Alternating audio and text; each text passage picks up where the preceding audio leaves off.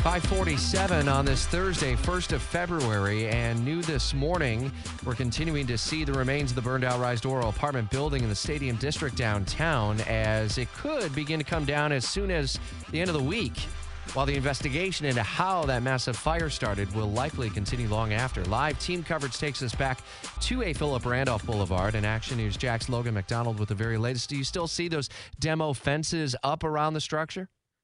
Yeah, there's still demo fences up around the structure, and really the next step in the process now is the state fire marshal releasing the building is what we're being told.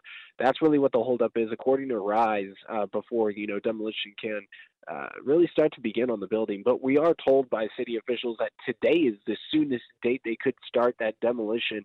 Of course, the building right now is serving a danger to a lot of the businesses around it because of that collapse zone and it at being risk for collapse, including Intuition Ale Works, Manifest Distilling.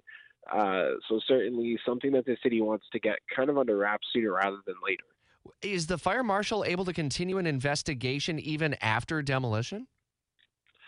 So we're told that's what the holdup is that the state fire marshal would like to conclude the investigation before they start the demolition. So before they get the demolition underway, the state fire marshal really wants to nab down what started the cause of fire, complete their investigation, and then after the fact that they would look to tear the building down. So that's really what the holdup is at this point, is waiting for the state fire marshal to complete all of what it's doing with, the RISE Doro apartments, and then release the building for demolition and takedown. All right, appreciate the update. Action News Jack's Logan MacDonald, and Elevate Demolition has been hired. They'll begin moving the equipment, and estimated cost is projected to be around $1 million.